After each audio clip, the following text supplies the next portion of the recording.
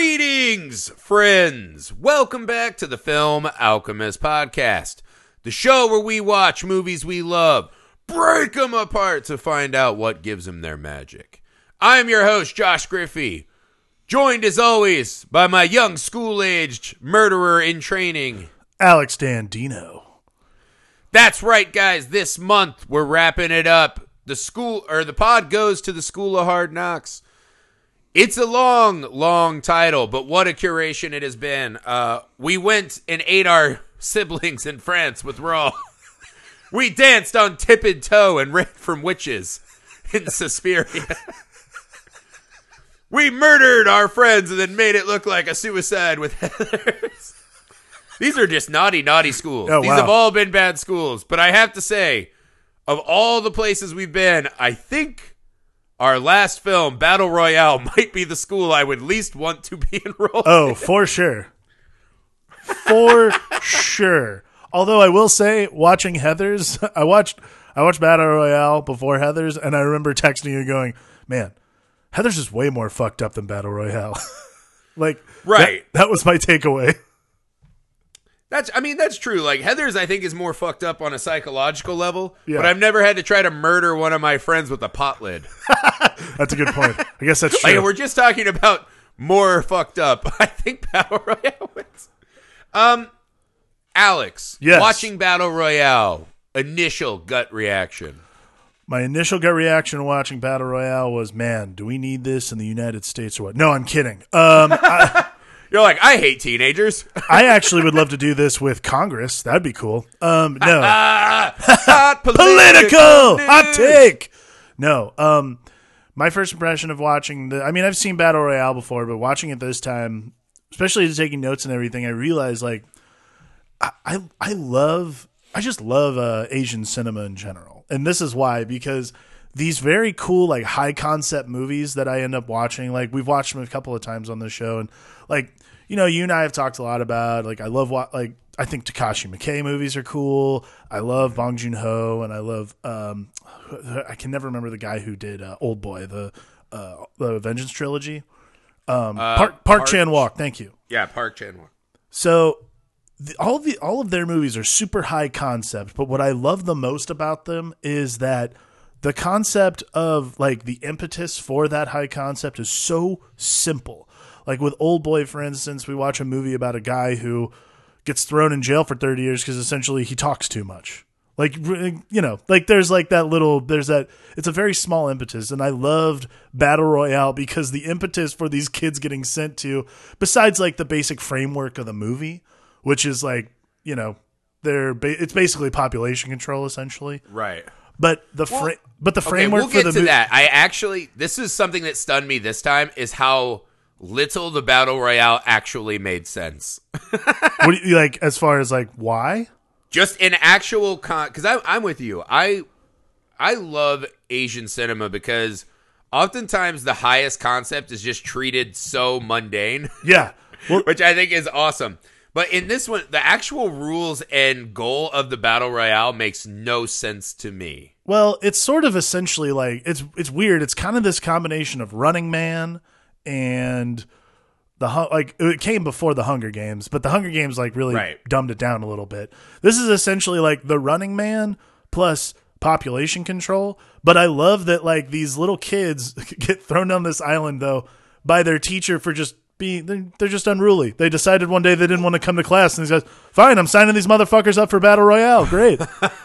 It's essentially Lord of the Flies if your parents shot down the plane. Yeah, that's exactly what it is.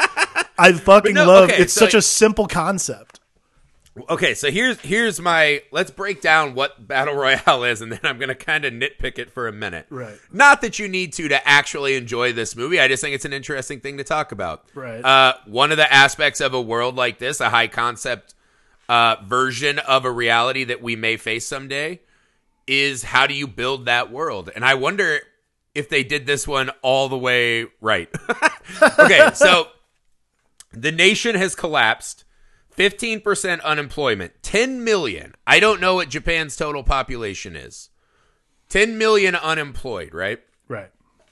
And this is something interesting I learned once, is if the adult population of men hit 27% unemployment, that is a tipping point into riot and society collapse.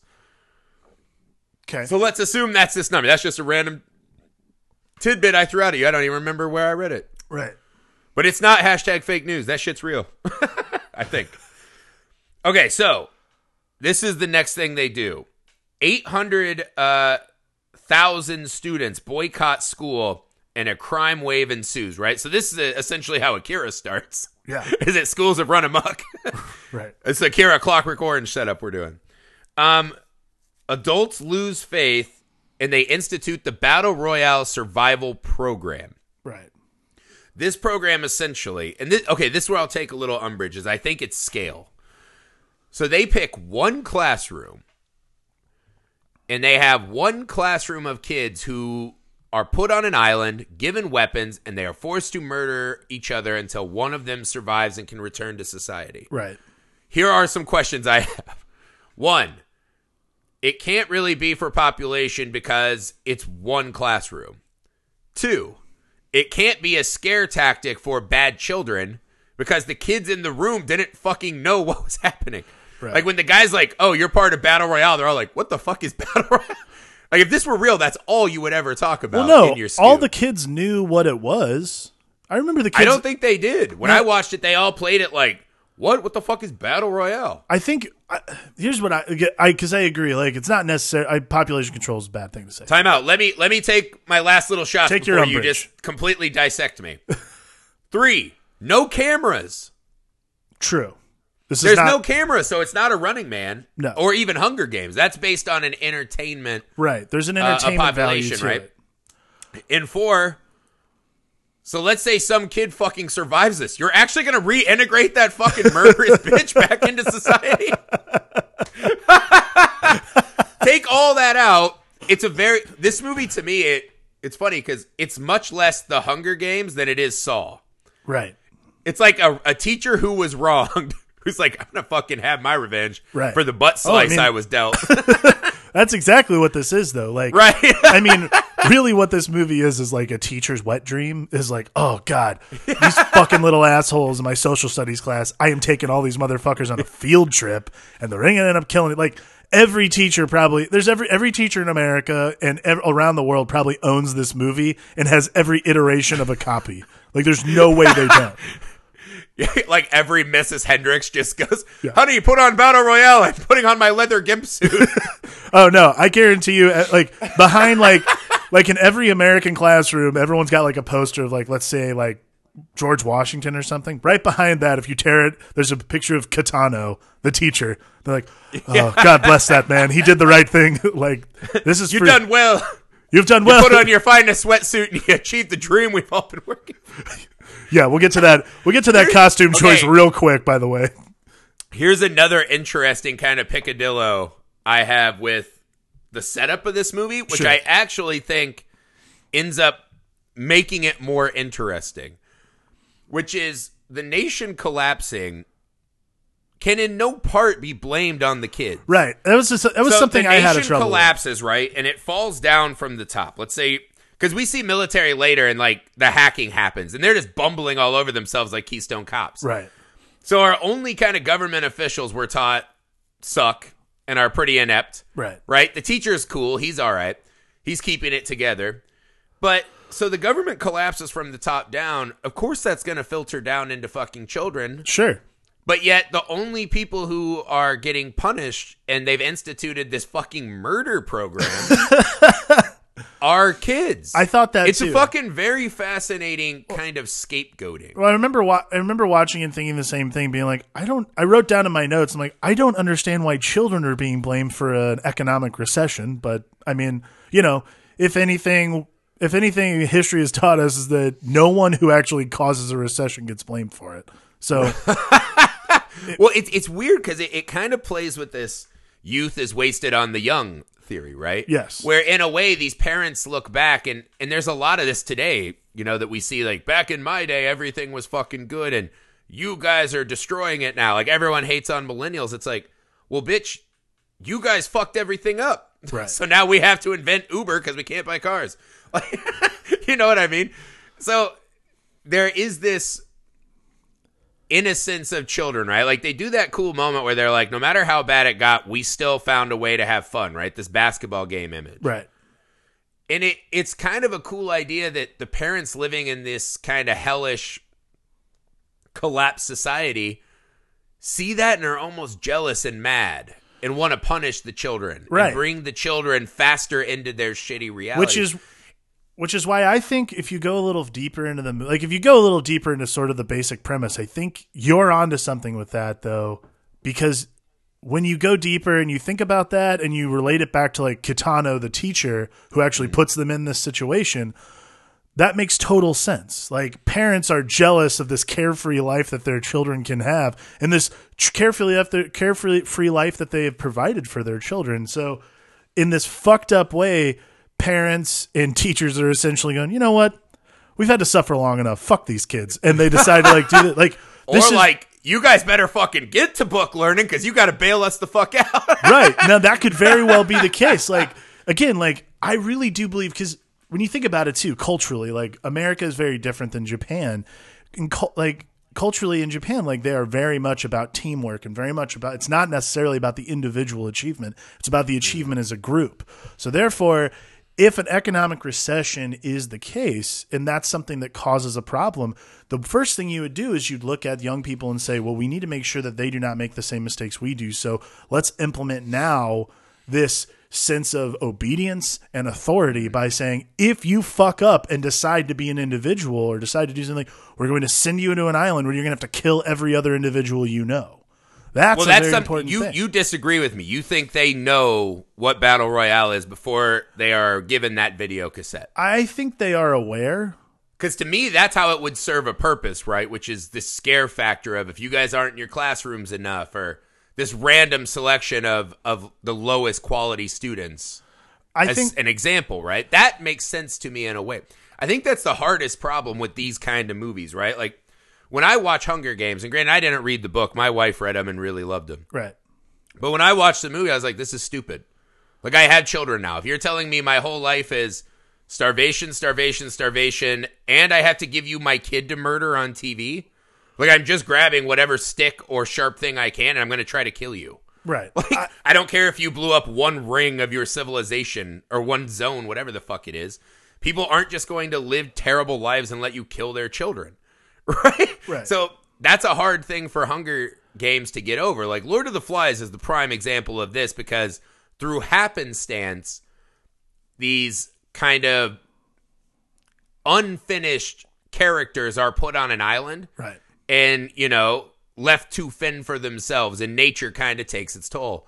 This one is a little more complicated than that. I think kids know. Like, I don't think that I think it's one of those things where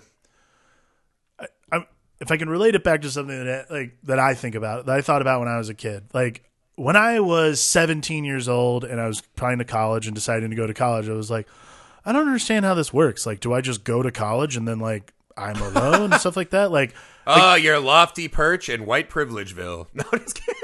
Well, no, it wasn't even that. It was more to the point, like I didn't fully comprehend like the idea of me like going off on my own.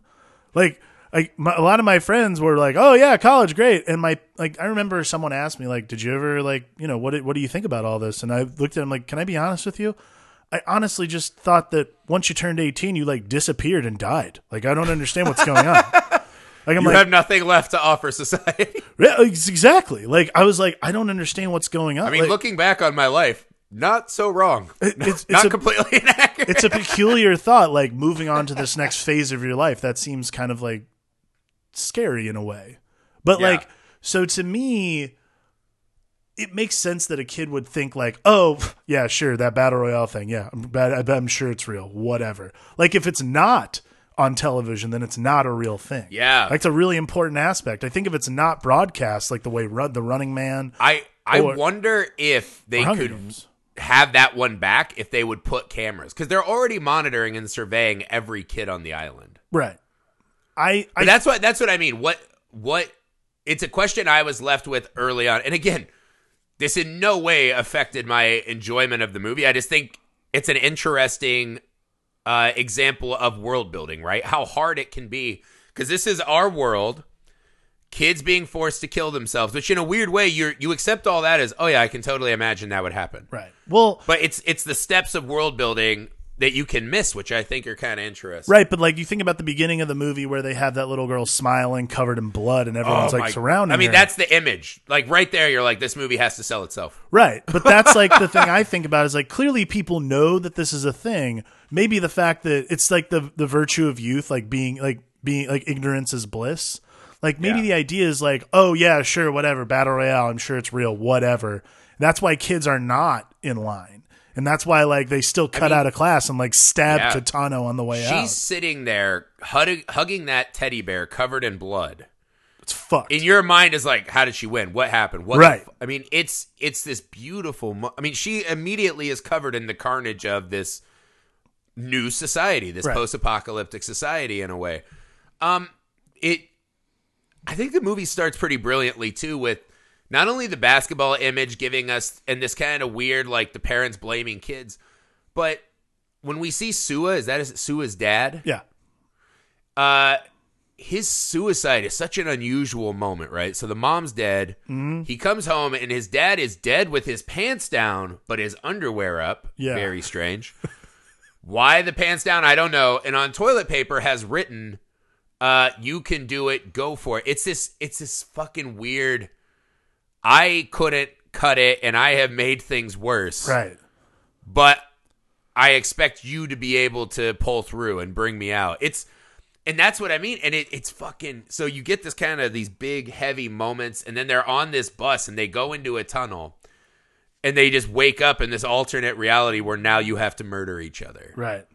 It's fucking cool, man. It's a good start. It's a very fascinating, it's a very like abrupt beginning to a movie. Like to me, it works so well because of that. Because you're still sitting there pondering like the ins and outs of this world, right? And then they're like, "Oh, we're already murdering students." That's the thing I love the most is like this is where the Hunger Games gets it wrong. Is they explain so much of the setup of why that. I eventually end up going like, I don't give a shit. Like, I literally don't care about any of these people. Like, this makes no sense. Why haven't all the other districts just risen up and murdered everybody else? Right. Like, this is ridiculous. It's the problem of, people whose kids are being killed on TV would not just fall in line. I mean, I've always heard the argument for movies like this about look at the atrocities that people did stand by and watch. Right. Right? That this group mentality as we get in a group and we're more likely to just fall in line like sheep. Maybe, but I'm with you. Like, the more you... kind of just steer into this almost impossible to please answer business. Yeah. You're just kind of shooting yourself in the foot. And this movie's like, it's not all perfect, but you're going to fucking love this. Wait till you see what we got in store for you. Like up to the point where the kids are revealed like what's going on. Like when they're like told, hey, so this is Battle Royale. Congratulations. Coffee down the wrong pipe. Oh my God. See, I would die in Battle Royale. Someone just has to give me a cup of coffee and I'll kill myself by choking. So, as soon as that... God. Like, this you is think we would have got a big number spike if I died on air? Well, yes, I think I would be incredibly famous. The man who... Oh, my God. Because Did you die from having coffee in your lungs? You can die from having anything in your lungs. Oh, I'm scared. All right, this might be my last one. Let's finish strong. I was going to say, if you died on air, I would finish the show for us, and then I would be incredibly famous. And probably I'd be in trouble and a murderer, but nevertheless, still famous. But I agree, like, they don't tell you really a whole lot about the rules other than, like, the precipice for what constitutes the Battle Royale Act. So by the time you're in the classroom with Kitano, who shows up in, like, one of the greatest tracksuits of all time, I guess. I don't know.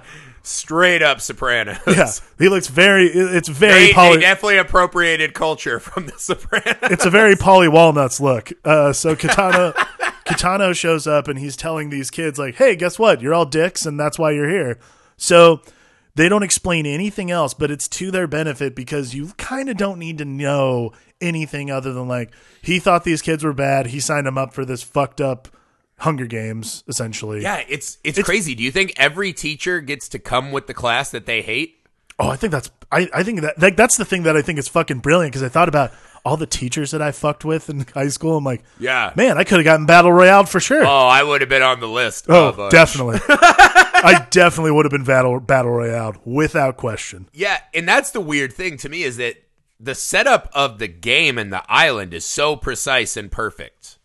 Yeah. Right? The island makes total fucking sense. The world around it, not as much. Right. But the actual game they set up, like that classroom scene is fucking astoundingly tension building. Oh, yeah. Or astounding tension building. What the fuck did I say? I made it an But it's adverb because for no you're reason. about as confused. It's interesting because we all know we've had this precursor, and this is like the brilliance of the filmmaking, is we've had this precursor. We know what the movie, where we know what the story is behind the battle royale. And yet we're still just as confused as the kids are because we don't know what that's supposed to look like yet. Mm-hmm. So, and we just know that a child will come out bloody. Right. And because Kitano's there. I think the teacher being there throws the whole thing off. You're like, okay. Oh, what's my God. going He's so on? good in this movie. Oh, my God. It's awesome. The good old blind swordsman himself. Oh. Front and center. Yeah. It's a great movie.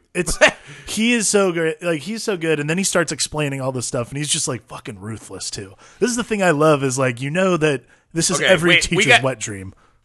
It is, but we got to take this a little bit step by step, right? Like very much like the Heather's cafeteria scene. This scene is fucking dense. Yeah. With not only information, but very important steps in believing that these kids will be reduced to killing each other, right? Yes. So we come in, and he pretty much starts out. I love this thing because some of the kids are kind of tough talking him, whatever. Yeah. And he fucking punches the shit out of this kid he hates. And he goes, today's lesson is you kill each other. You kill each other off until there is only one left alive. Nothing is against the rules. And immediately, all the kind of bigger world building stuff that I was questioning, I'm like, oh, fuck yeah. Like, as soon as he says that, I'm like, that's the whole fucking elevator pitch. Like, that's a brilliant movie. Right Perfect. There. Yeah. And, but this is the other thing, too. So he's trying to play this video cassette. And this is one of the great fucking acting choices I love. As the movie's playing, it's kind of this very saccharine, sugar-coated Asian By style. The way, hello, buy our soda. Like kind might of commercial. be the most And when disturbing thing in the movie. Like beyond all the she killing, goes, this is "Hello," truly and the he most goes, disturbing thing. Yeah, but the teacher's sitting on the desk. He looks at the kids and goes, hello, and is clapping. Like he's so excited. Like it's a call and response, like Chuck E. Cheese style for us Americans. And it was like, oh my, like this guy he got his butt cut once. Yeah. Right? Because I don't believe any teachers are sad when their students don't attend class. No, That's nonsense. not at all. Because they have the classroom where he has the big X on his board and he's like downtrodden and he can't impart lessons. Right. But the butt cut really has bothered this guy. But I think that factors further into this is the cultural difference. Like that factors further into like the Japanese culture is very much about obedience and about authority and honor. And for children to not honor their teacher and not honor that kind of thing, that I think is what pisses them off. Like even more than the butt cut. I think the butt cut's just like the straw that breaks the camel's back. There's something. I don't know. Maybe that was his pride and joy. He's like, this is how I'm going to catch me a fine wife. My sweet caboose. Now he's hideously scarred. My sweet caboose was going to catch me a fine wife. These kids are going to pay. He's like, the only jobs we have left in this terrible new economy is Instagram model. I was so close. I was so close to being a hot butt model. Damn it.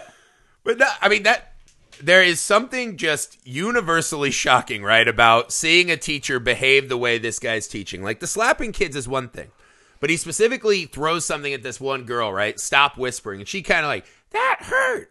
Then he punches the next kid. The next time someone whispers during the videotape, oh my God, he fucking Jack Burtons them right in the face with a knife. Yeah. And the student lays there fucking dead.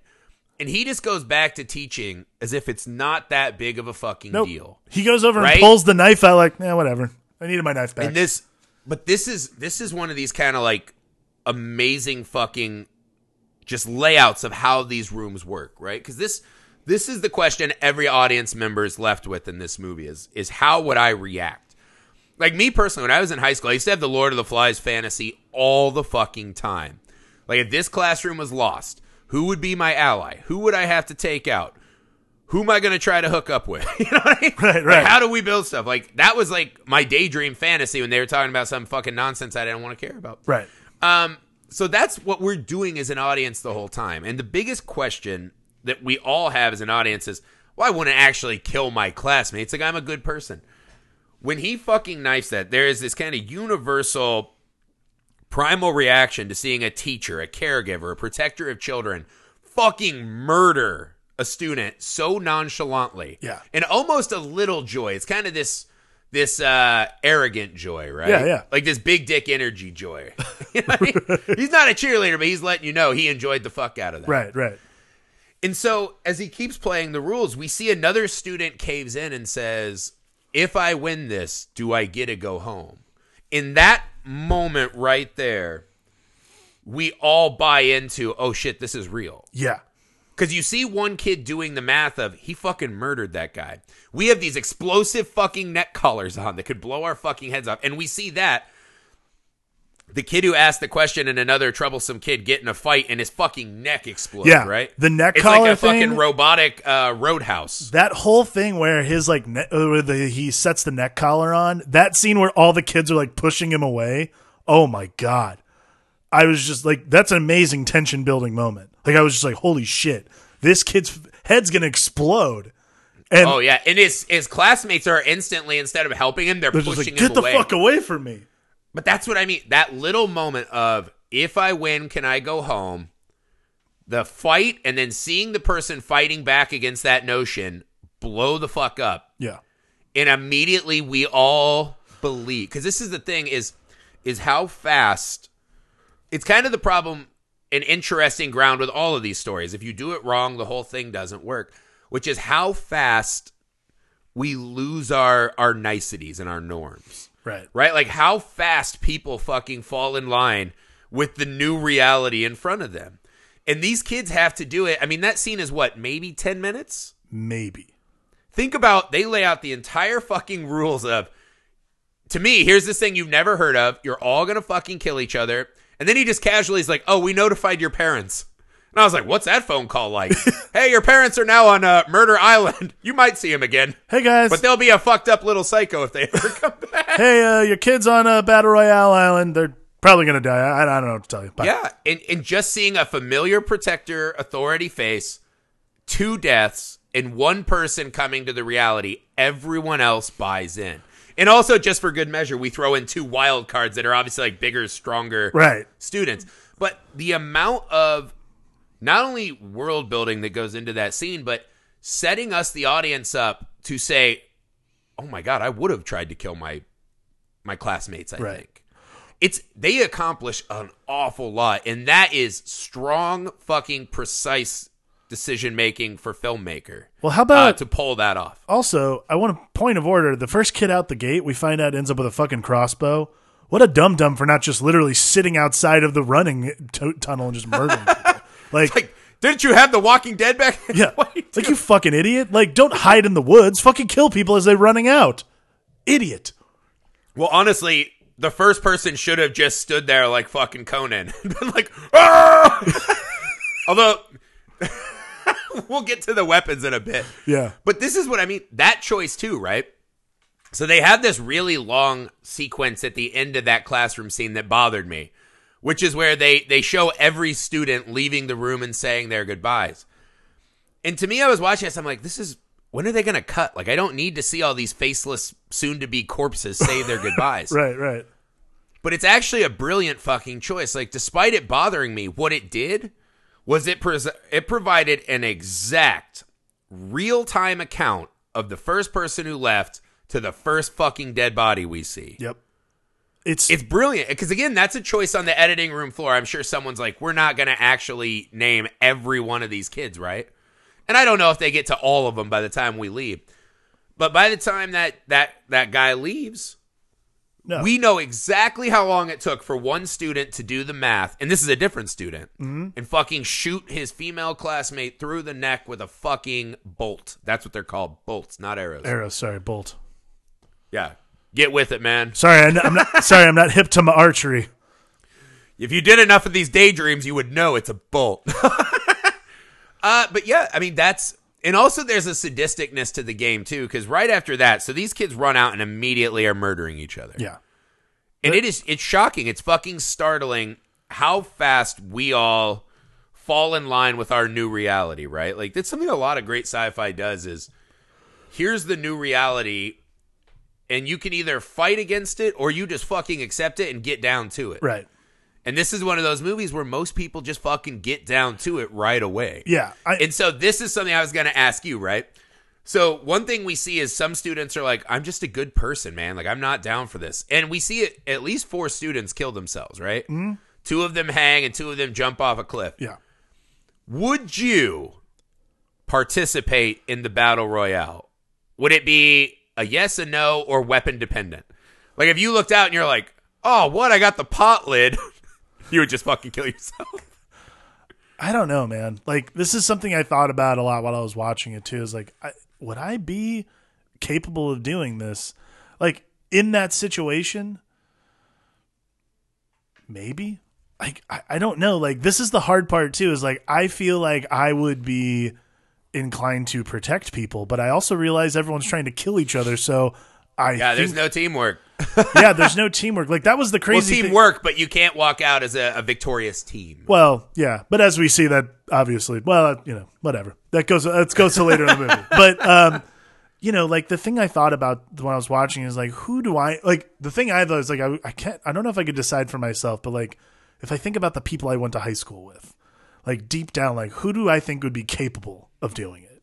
And I realized all the people I went to high school with, of all the people, I think I'm the only one who would have been capable of murdering anybody. So I'm like, all right, well, I guess that means I'd win Battle Royale. So yeah, I'm fine with it. Like, I think about all the people. Well, the teacher gives this kind of cool rationale that lets people explain it away when he's kind of, Clint Eastwooding from the porch, where he's like, oh, you kids thought life was a game, huh? Yeah. Well, go ahead, play for it, man. See if you're worth it. Right. I think just even that little bit lets these kids get away. And something they do brilliantly throughout the movie is we see how the kind of tension of actual high school life, right? Like, there's a lot of these moments of in death, people professing their undying love, which you think back, you're like, that's stupid. But you think back to high school, and that was the thing, like just having a girlfriend and this Absolutely. has like these earth shattering, like once in a lifetime romances, which is obviously bullshit. Well, like that. But that's what meant the most to these kids, right? Well, yeah. There's a lot of this like kind of chivalry of I'll die for my one true love. It's like,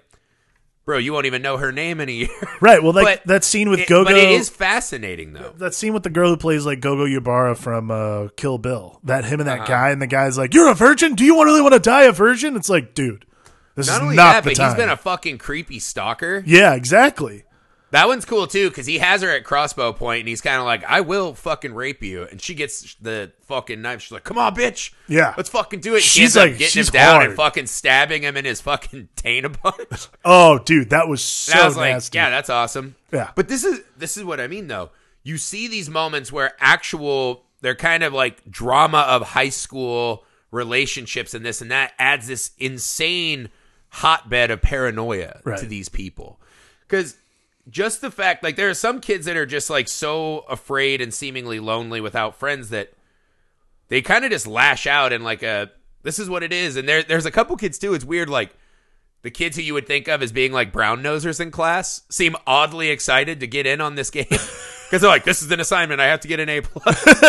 Right. Yeah. So, See, but it's very, I like the way that the high school drama aspect, like even our main 2 characters, right? Sua and Noriko. Noriko? Yeah. Sorry. I can't remember any of the names. I tried to write them down. I think the 2 mains are Shuya and Noriko. Yeah.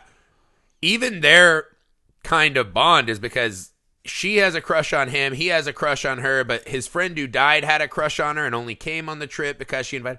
So that's always like, it's a brilliant extra tool, right? Like, they've already set up you have 3 days to kill each other. If you don't do that, you'll all be fucking murdered anyways. That's enough. But the extra levels of utilizing your characters, right? Like, what is the world of these characters? They're high school kids. And we talked about this with Heathers, man. Like, high school kids feel like they're fighting to survive every fucking day they're in that building sometimes. 100%. So this is just kind of a brilliant extrapolation of that basic reaction a lot of us have to those buildings. Right. And you see, one of the best scenes in the movie to me is the lighthouse scene, right? Yes. The lighthouse scene is this cool moment where, so we see that the one transfer kid's a full psycho. He volunteered. The other transfer kid is a winner of a battle royale, come back. Yeah. Which I was like, that's fucking crazy. They can just re-enlist your ass into this. Yikes. So our main guy, Suya, and his friend have escaped. Yeah. And he's like knocked out and beat up. His friend carries him from the sea to this lighthouse where a bunch of this group of girls have gathered, all these friends. And she takes him upstairs and is healing him. And he's like, hey, man, the guy who already won the game knows a way off the island. We can figure this out. We go downstairs and it's kind of this idyllic moment, right? It feels like they're all kind of working together. They're cooking. They're looking out for each other. They're helping each other heal. Right. We're going to get off this island. Well, there's one girl who saw at the beginning when Suya was attacked through kind of just the tussle of that and rolling down a hill. This kid got an axe buried in his fucking face. Right. She thinks that Suya did that on purpose. So she is paranoid as hell and scared and worried. She didn't want him there, but everyone else did, and they think he's a good guy. And her weapon is poison. Right. So this is like the blood test scene in The Thing to me. This is like brilliant tension building and just kind of exposing the underbelly of this reality that they're all trying to build. So she poisons the soup. She's going to go take him out with poison and it'll be cool. Her friend bursts in all bubbly and happy. Things are going great. Swipes it, takes a bite, vomits blood up. Right. The moment that blood hits the table, everyone's shared reality is completely disintegrated, and we're left with the paranoia and mistrust that they've all been carrying the whole time, trying desperately to not accept. And it's fucking amazing. It's good. Like it's this showing of like, there's this show that was on, I think it was on Fox, called Kid Nation, where basically children had to build like their own society in this old Western town out in Arizona. So they had like kids from like 6 to 12 build it. But what's interesting too is like you realize like how subtle alliances seem as children, but also how completely fragile they are. And especially in a situation like this, where obviously everyone sort of realizes there's a ticking clock, but also everyone someone is there's only one of them that's going to survive. So like there's a huge ticking clock and all that stuff on it, but also everyone is out for themselves. So as soon as the blood hits that table, you're like, holy shit. Everyone's jumped. Like every alliance is broken and it's back to what it's back to literally battle royale. Like, yeah, well, every single person is now confronted with, I know I didn't do this. Right. Someone in this room did. So we're living in this kind of hippy dippy, holding hands, making, they called it spaghetti, but it was just like weird noodles and water. Very, your Italian chef reactivated. But this is what I mean. They were all kind of living in this, we can go back to reality. And they're immediately confronted violently with someone or everyone in this room is not living in the same world as me. Right. And you are forced to fight or flight.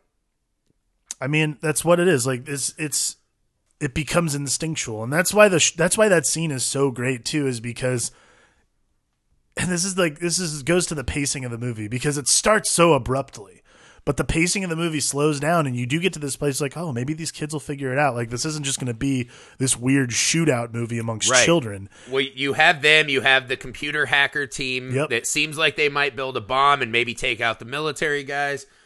We've got the shed where the transfer kid is helping them nurse back out. So it seems like alliances and little mini societies are forming. So yeah, you're like, all right, strength in numbers. They could do this shit. It's sort of the way the Hunger Games goes.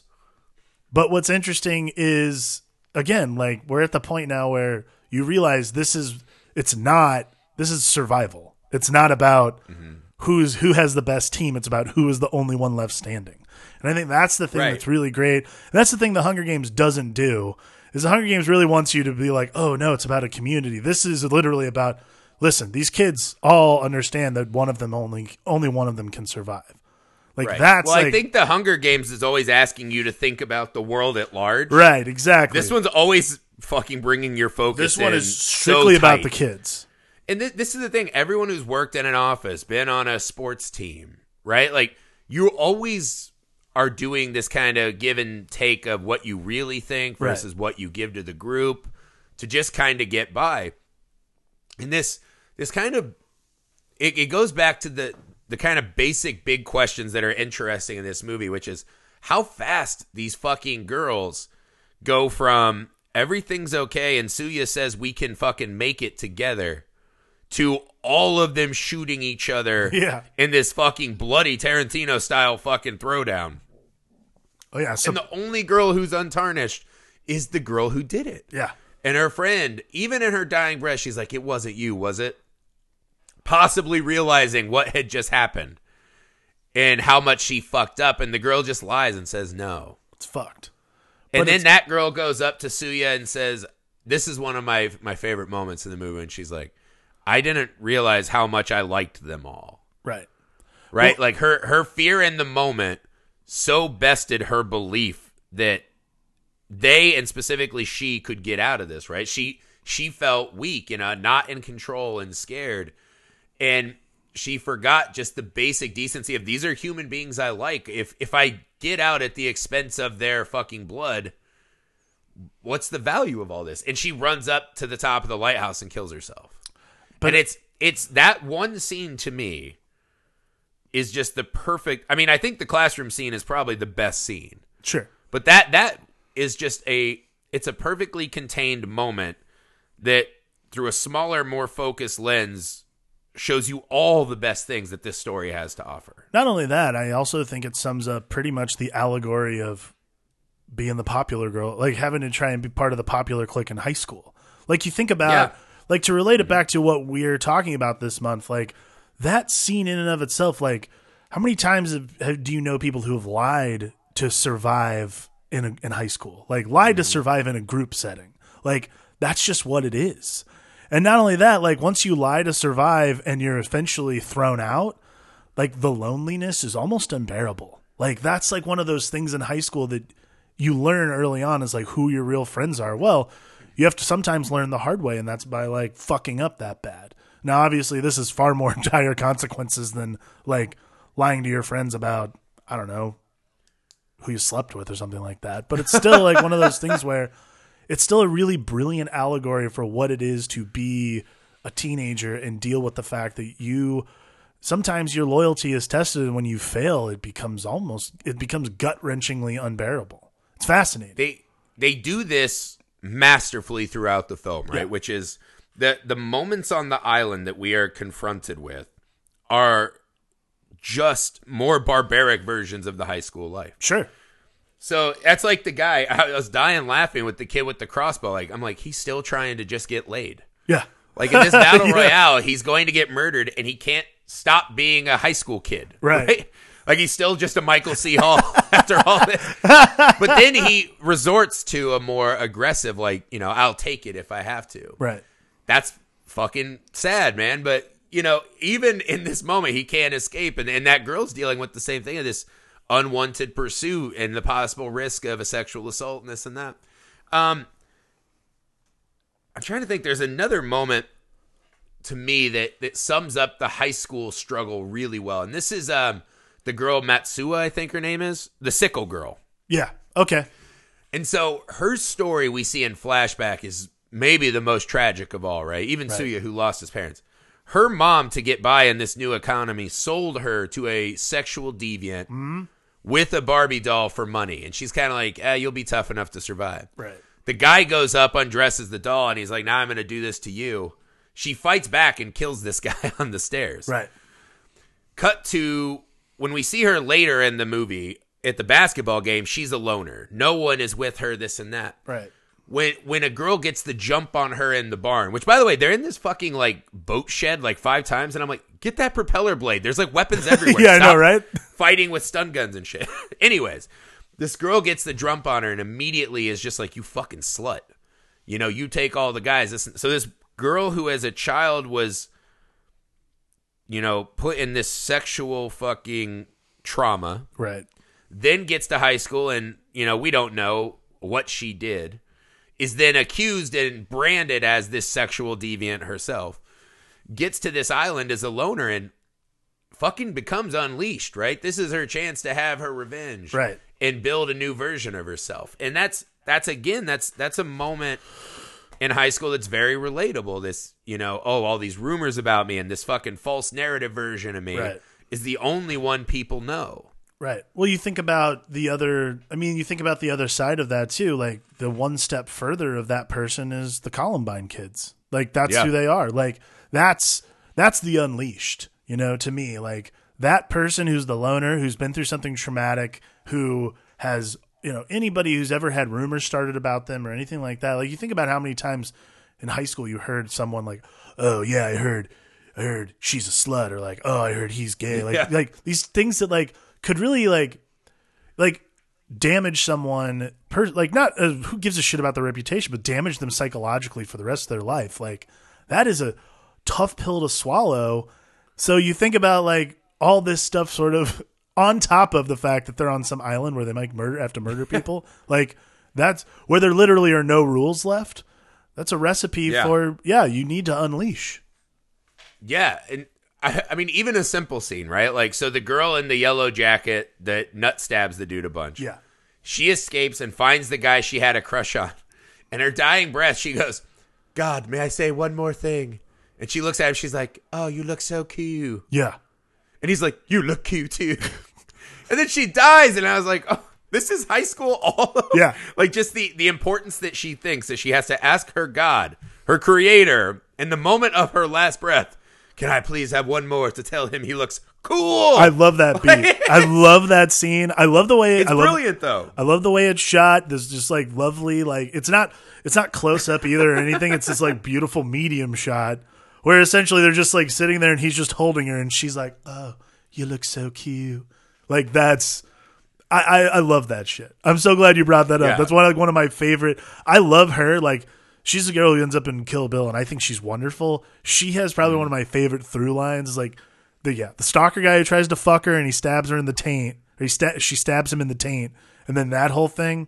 Like that's all it is. Like I love that Battle Royale becomes so much more than just like kids needing to kill each other. Like what it really becomes is like, we're on this island, we have to do this.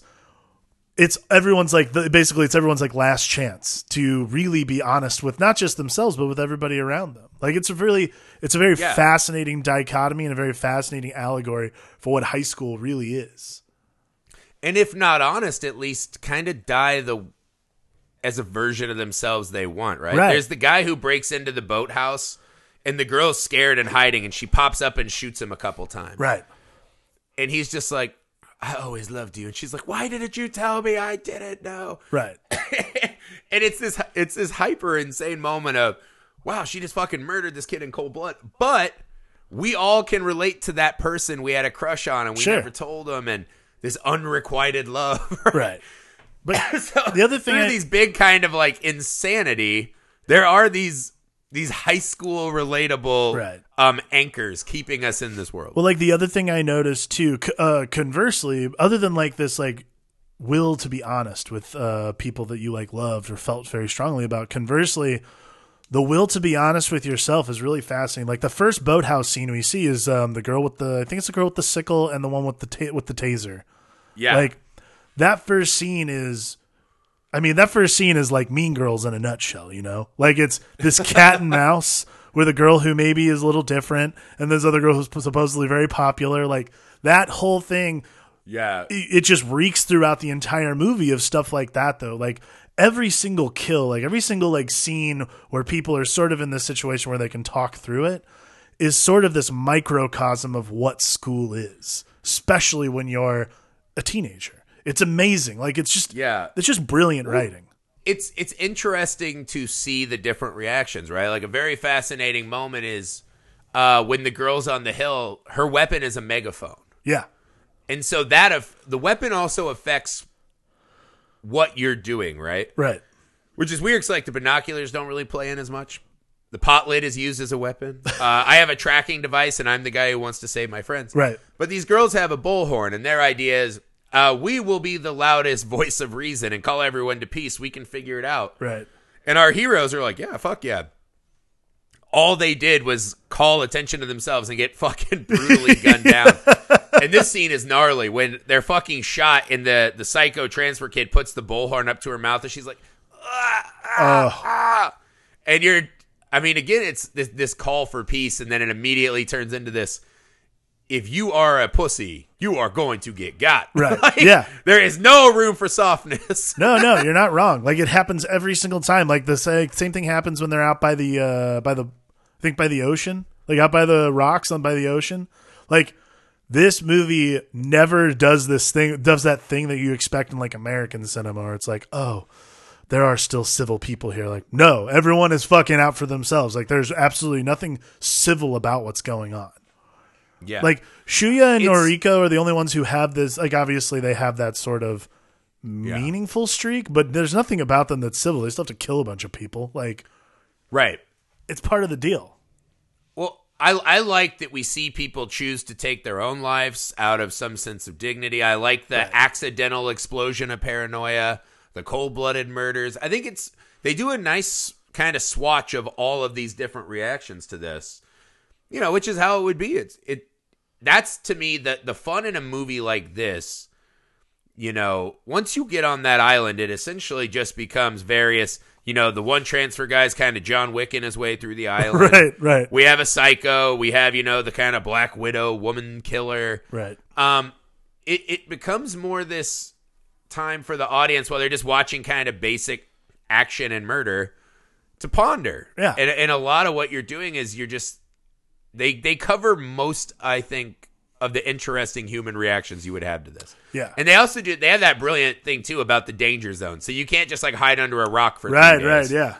And you can't come out anyways if if there's anyone else alive. So it's a pretty straightforward game that they set up. They do the weird thing of listing every fucking person that is dead. Oh, see, I really like that, man. I think that's really cool. The teacher, too, who's like, wake up, here's a list of all your friends that are murdered. Yeah. Which is another thing that the fucking Hunger Games totally stole. I'm like, you guys. Yeah.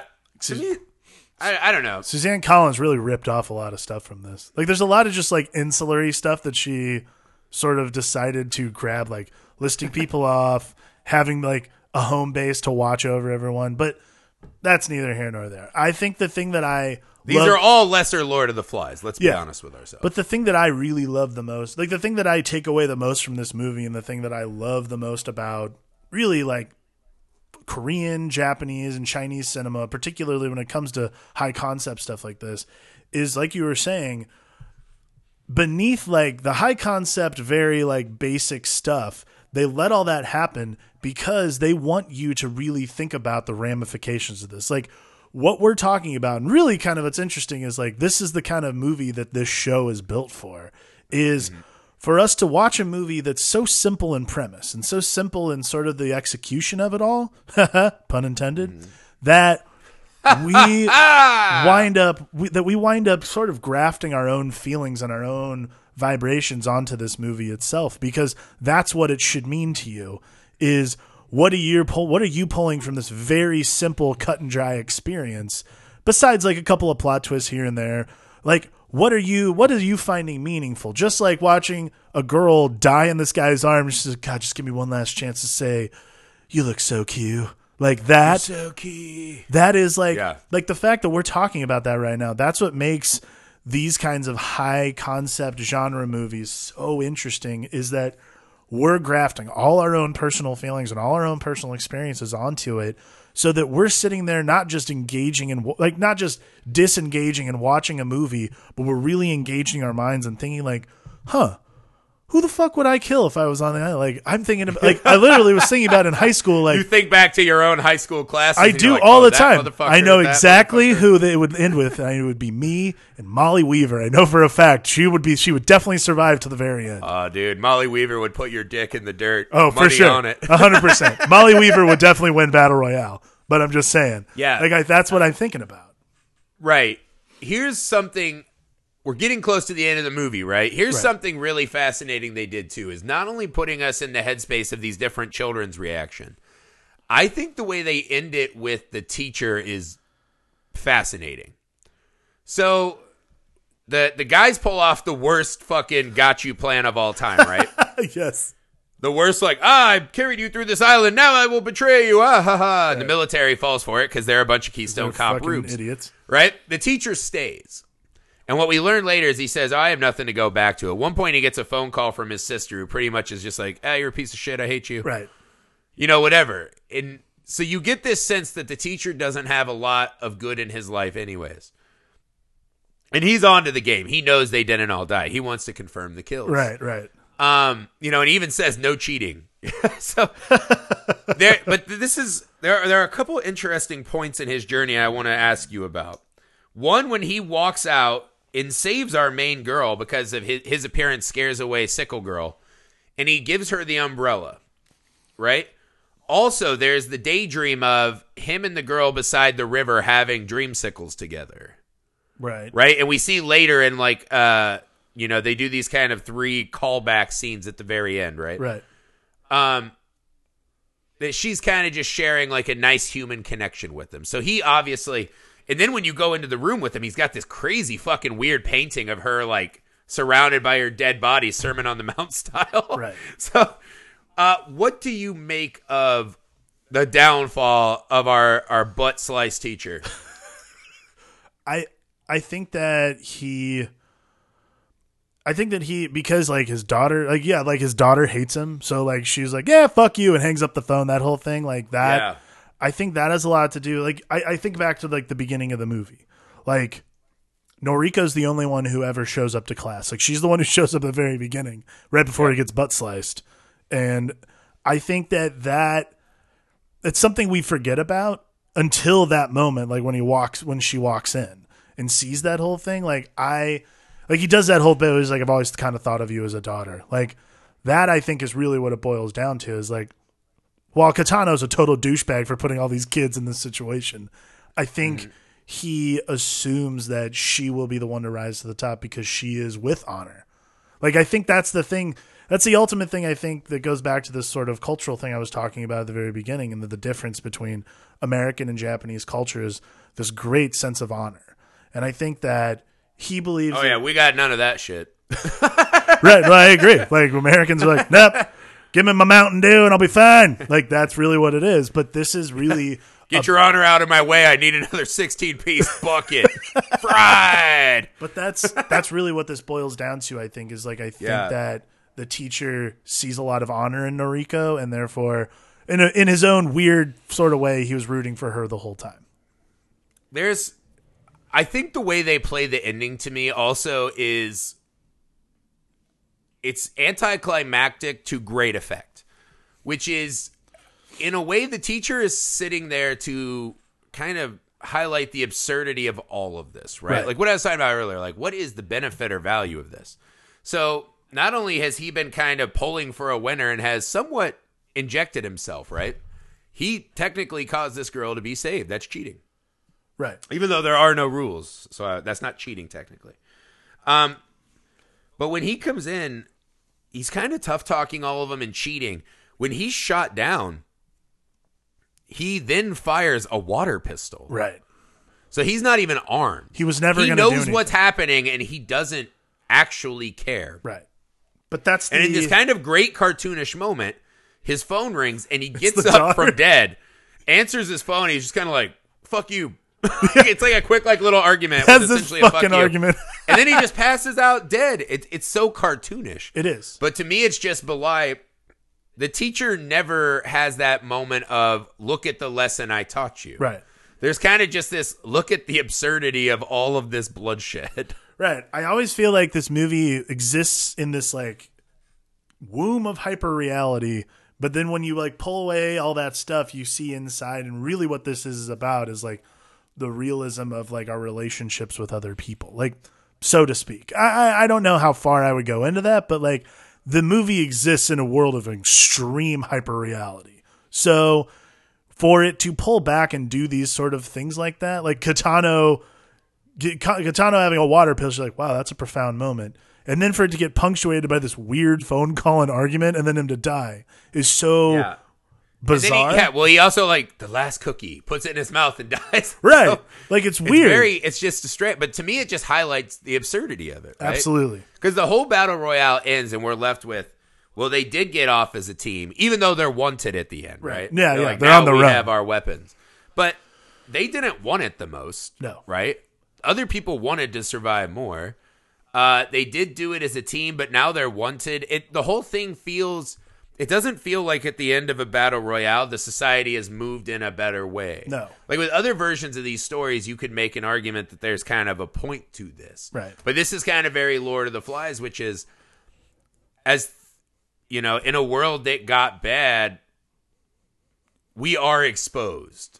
And our inner true natures are exposed. And this movie doesn't really waste any time saying what is the value of that. It just kind of puts this scenario out there, and then we, the audience, are left to ponder these questions and confront this big idea of, do we all have that in us, right? And this goes back to the, would you partake in the game? Right. And at the end of the movie, I think most audience members will be left with, yeah, I would. Yeah. I think it goes back to the point I was making about it being a very simple concept and very simple story that you yourself as the viewer have to graft yourself into. Because if you're just a spectator the entire time, you're not really doing your job as an audience of this movie. You walk away from this movie wanting to have that conversation and needing to have that conversation, because at no point throughout the film does anyone have that conversation. Yeah, like only in the smallest kind of like hints and whispers, right? Like the exposition required for this kind of thing doesn't exist in the movie. So what the filmmaker's asking you to do is to do all of that homework yourself. It's interesting. Right. Well, they actually leave it with a very interesting bow, like a thought experiment bow, which is, what did Kiko's smile mean, right? Like, so the transfer student is dying on the boat, it seems. And he talked about when they finally were in the previous battle royale, right? He's holding his dying partners. They thought they could get out together. Shit went south. And as he was holding her, she was dying with a smile. And he's like, I kept asking myself, and that's part of why he's back, is what did her smile mean? And as the audience, we're left to ponder that same thing. They kind of come out with this, oh, well, through this terrible, traumatic experience, I found true friendship. And I immediately wadded that up and threw it out. I'm like, that's bullshit. Yeah, I think so too. In a hyper fucking violent social experiment like this, none of that is reality, right? You could argue that what the island reveals as reality is how fucking quickly we can all turn savage. Right. But just because you are there at the end with someone, that doesn't mean it's out of friendship. That could be out of a lot of things, right? Right. Mostly just survival. So I am asked, what is the smile at the end? And to me, it's just like the teacher. It's this absurdness, right? Like we fought and we fought and we fought, and whether you betrayed your own morals or you tried to stand with dignity, or, you know, you guys tried to create a new utopia and it all fucking failed because of paranoia, we all end up the same way. Like, all the kids that went on that island are dead, right? At the end of the movie, we see that 2 of them are alive, but they're wanted. They're not. This is the death of childhood, man. They're all gone. Right. So I think the smile is this kind of laughing in the face of reality, which is none of it matters. None of it has mattered at all. I agree. Which seems like it would be a negative for a movie, but to me, I think in a movie like this, which is, you know, as much just kind of like philosophical, you know, bar conversation. Yeah. That doesn't bother me at all. No, I don't think so either. I mean, I think the philosophical quandary of like order and chaos and a lot of what we encounter in Lord of the Flies, I would say the smile at the end really has to do with, I agree, the absurdity of life. It's sort of this thing we encounter a lot of the time in comics with like the Joker. Is a great example. Yeah. Like, why is he always smiling? Well, the idea is that he sees the funny side. So what is the funny side? The funny side would be that nothing matters. So that's what I always interpret the smile at the end as. Absolutely, is that it's that it doesn't matter. Right. And as an audience member at the end of the movie, I'm fucking smiling too. You're like, the world building doesn't all the way add up to me. The idea is super fucking cool, and it was a really fun ride. Yeah. And at the end of the day, none of it maybe mattered, right? Like it's not entertaining the masses of this terrible future Japan. It's not it's not breeding better citizens. It's not, it's not a way to scare the children into being better. It's just people being fucking bad to other people, man. Right. And that's a basic story. That's all. It's good versus evil in a way. Absolutely. The problem is that we're all this weird mix of good and evil. I don't know. I think it's an insanely fun movie, and it's one of those movies that is always fun to just turn on and fucking go on the ride. Yeah, I agree. It's fun to go on the ride and then have these kinds of conversations after. It's what makes this movie unique to a lot of movies that are like it. But I mean, that's the thing. In a sci-fi world like this, it's so insanely easy to get on the pay. Again, this is when confronted with the new reality, man. It's so easy to see the reality of this movie, and we're just like, yep. You just accept it so readily. Yeah, you just walk in, you got it. You're one of those kids on the island. Absolutely. It's a great mix of style. It has great fucking action, good kills. You do find a way to relate to these characters without a ton of screen time. There's a lot of people we see on this screen talking and trying to emote. Yeah. It's crazy. I think it's just a fascinating, fucking awesome film. I hope you guys liked it too, man. That is the end of the Pod and Rolls in the School of Hard Knocks. But there's one more. Woo! Space open for you, the fans, the Alchemist, to pick any movie with schools gone awry, violent, bloody, insane. You pick it. We'll cover it as our fan pick. Again, we're trying to get to Suspiria Live. We're working on that. Or the new Suspiria in theaters. We're working on that. But yeah, guys, share these movies with your friends. Hopefully you don't kill each other. If you survive arm in arm and not a blood-soaked lone survivor, share the podcast with your buddy. That's how we'll get more people in, man. That's how we'll find better and more interesting movie conversations to have. If you find our show on a podcast directory where you can leave us a rating or review, that helps us out enormously to find, again, more people to help fucking... find these diamonds in the rough. You guys and your reviews essentially become that weird hourglass that Jafar has that shows HD Aladdin. Very strange. We need you. We're on social media. Facebook, Twitter, Instagram. We're easy to find, guys. We want to hear from you. Please come find us, talk with us, and then invite your friends to do the same on your social pages. Hit us up. All these little things help us out a lot, guys. We love doing this show. And we just want to make it better and more exciting for all of us. Please help us. You're our only hope. That's it, guys. I've never been more glad that I'm old and far, far from my school days. Yes. For the Film Alchemist, I'm Josh Griffey. I'm Alex Dandino. Peace.